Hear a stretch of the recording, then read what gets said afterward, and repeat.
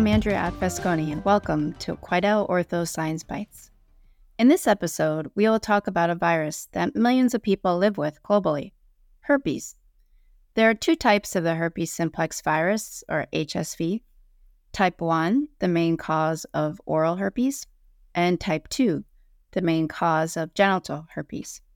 Although treatable, most HSV infections are often asymptomatic or unrecognized, and the management of HSV infections can be complicated. Here with me today to talk about the herpes simplex virus and the important role of diagnostic testing is Lori Henderson, Senior Global Product Manager at QuidelOrtho. Lori has a bachelor's degree in biology from Bucknell University and has experience in drug discovery and in multiple disease and therapeutic areas within the life sciences industry. She has served as a key team member in the development and launch of several biomedical innovations. In her current role, Lori is responsible for identifying and helping drive development of products to meet clinical and patient needs. Thank you, Lori, for joining me today. Thanks very much, Andrea, for having me. Let's start by discussing the prevalence of herpes virus infections in the U.S. and globally. How common is the virus? Well, actually, the World Health Organization has estimated that globally, 67% of people under age 50, or 3.7 billion, have an HSV1 infection, and 13% ages 15 to 49, or roughly 491 million worldwide, have an HSV2 infection. In the U.S. specifically, genital herpes ranks fifth among all sexually transmitted infections in terms of annual new cases, but overall, second in terms of the number of people currently living with and trying to manage the disease. If we apply the WHO disease models to the U.S., at least 195 million people might have genital herpes based on prevalence estimates for the age group of 14 to 49, which about 48% is HSV1 and about 12% for HSV2. Due to more efficient male-to-female transmission, women end up being infected almost twice as often as men.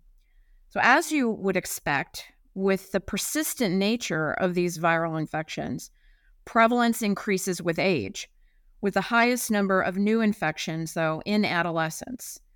CDC estimates that there are roughly 776,000 new cases of genital herpes every year. But unique factors really confound generating solid estimates of all this. So not everyone who has herpes knows it, and not every herpes infection causes symptoms. And if it does, it's not always genital. In addition, there is a latent infection stage, and it can be contagious at that point. So most genital herpes infections are transmitted by persons unaware that they have the infection or who are asymptomatic when transmission occurs. So in essence, all of this means that the management of genital HSV really needs to address the chronic nature of the infection rather than focusing solely on treating the acute lesion episode. Could you describe the clinical epidemiology of genital herpes? Yeah, sure. First, I want to highlight that HSV1 and HSV2 are not distinguishable by their lesion patterns. So in essence, oral versus genital location. It's also important to recognize that the majority of people with a herpes infection have not been diagnosed. There are several studies that have found that only 10 to 25% of HSV2 seropositive patients actually reported a history of a genital lesion. So many undiagnosed patients have mild or unrecognized infections, yet continue to intermittently shed virus. So while genital herpes is most often caused by herpes simplex virus type 2, approximately a third of those cases are caused by HSV type 1, the strain historically associated with cold sores, as a result of oral to genital contact. So HSV1 can be passed orally or genitally via contact by the virus with either body site. So Genital herpes is most often commonly spread by direct skin-to-skin contact during sex, with symptoms starting about 2 to 12 days after viral exposure. What are some of the considerations to take into account when a patient initially presents with a cutaneous or mucocutaneous lesion?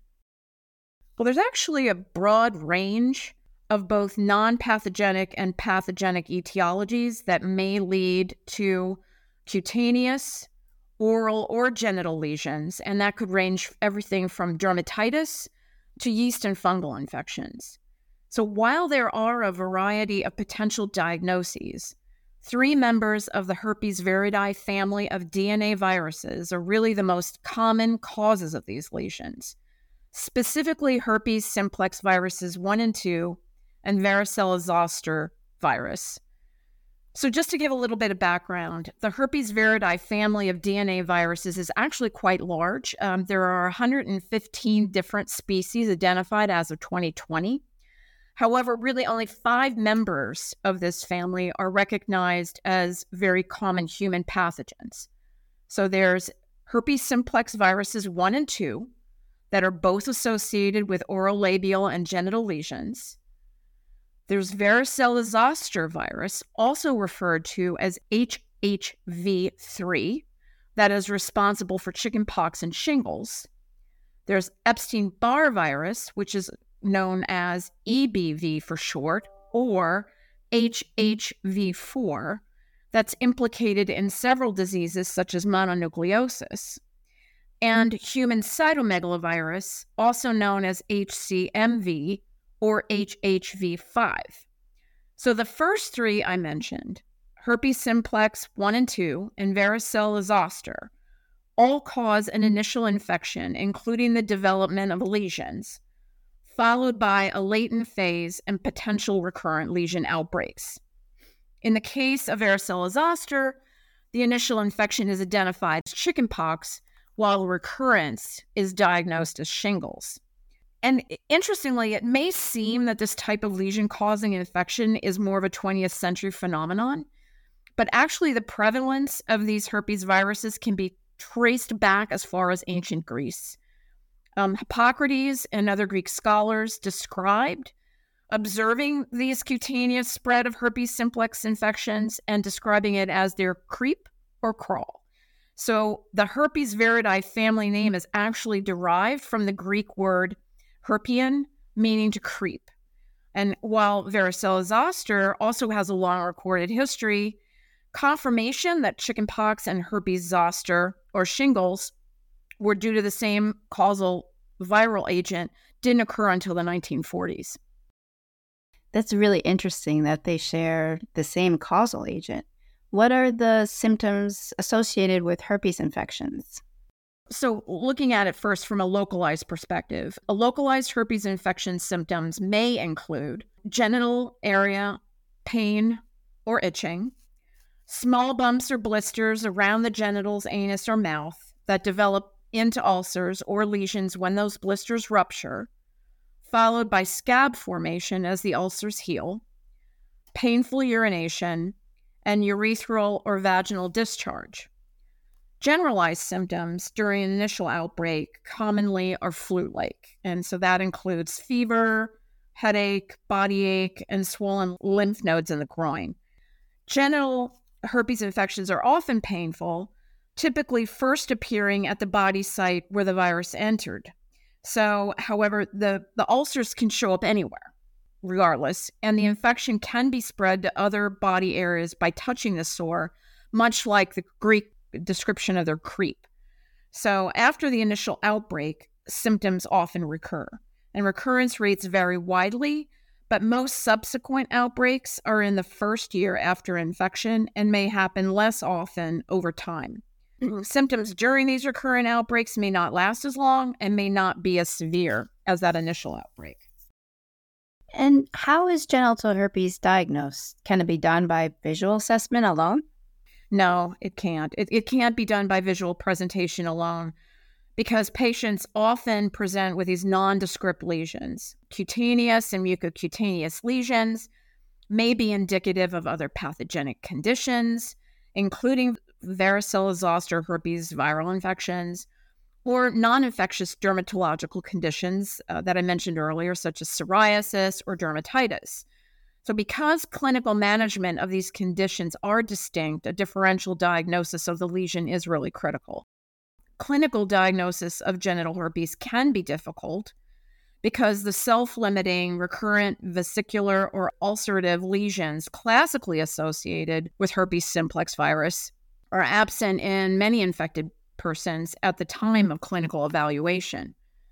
If it happens that genital lesions are present, a clinical diagnosis of genital herpes should be confirmed by type-specific virology testing from the lesion using a molecular testing methodology. CDC guidelines recommend that HSV nucleic acid amplification tests, or NATs, NAATS for short, are used because they're the most sensitive for detection of HSV from genital ulcers or other mucocutaneous and cutaneous lesions. These tests are increasingly available, including multiplexed assays that provide a differential diagnosis between HSV1, HSV2, and VZV from lesion swabs. I wanted to mention that culture is still utilized in some low-resource settings, but that sensitivity of these viral cultures can be low, especially among people who have recurrent or healing lesions where the viability of a swab sample can be inadequate for that culture. Why is it important to get diagnosed and to determine the type of HSV a person has? Yeah, that's an important question. So first, there are effective antiviral treatments for genital herpes that can reduce the severity and duration of an outbreak, and sometimes even avert it. But there are treatment regimen differences depending on which herpes virus is present. So it is important to identify the causative viral strain to best manage the patient treatment. With an HSV1 infection, drug therapy is, generally it's consistent across initial and recurrent episodic outbreaks with the same dose of one of the three typical antivirals that's available being prescribed in all cases. However, for HSV2 infections, the treatment regimen for initial and recurrent episode outbreaks is different. So with a recurrent HSV2 outbreak, typically it's treated with a viral antiviral dose for a shorter duration of time. Also, in patients with chronic persistent HSV2 infections, often a daily low-dose antiviral therapy is considered because it's been shown to reduce the frequency of these recurrent outbreaks. However, this type of suppressive therapy is currently not recommended for HSV type 1 infections due to a lack of similar clinical evidence showing effectiveness. Another reason that it's important to obtain a confirmed diagnosis is to aid in reducing the spread of the virus. There is a misconception that herpes cannot spread as long as lesions are not present, and that's just not true. Early diagnosis and appropriate treatment can reduce the risk of transmission. So early diagnosis is really also important in managing sexually transmitted disease co-infection risks and comorbidities. Similar to many other STIs, the presence of a genital herpes infection and genital lesions has actually been linked with an increased risk of HIV acquisition during sex. CDC 2021 STI treatment guidelines concluded that an HSV2 genital herpes infection can actually increase the risk for acquiring HIV 2 to 3-fold. And also, to back this up as what the biology is behind this, is that research has shown that HIV may be actually stimulated to replicate more than it would otherwise in the presence of an active herpes virus. So what happens is there's increased HIV replication and viral load, which can lead to a compromised immune system and eventually full-blown AIDS. Conversely, a definitive diagnosis of a genital lesion infection in an HIV patient is important for appropriate therapeutic management, since it's more challenging to treat concomitant genital herpes in a confirmed HIV case. In those instances, a higher antiviral drug dosage is often required to treat the recurrent outbreak. And what molecular diagnostic testing platforms are available for herpes lesion testing? Well, as I mentioned earlier, the nucleic acid amplification tests, or NATs, are recommended for definitive identification and differentiation. So currently, there are a number of PCR method platforms available that fit into this category. One that I'll mention is there are higher complexity test offerings out there that are typically performed in central lab settings, geared to running these higher complexity tests on high throughput instrument platforms. In this kind of situation, specimens are collected at the point of care and sent to the central lab for testing, with results turned back to the patient typically in a day or two. Other more recently available options include moderately complex testing solutions. So with these assays, the workflow and test throughput volumes support use in smaller to mid-sized healthcare facilities and physician office laboratories. Where is molecular herpes lesion testing headed next?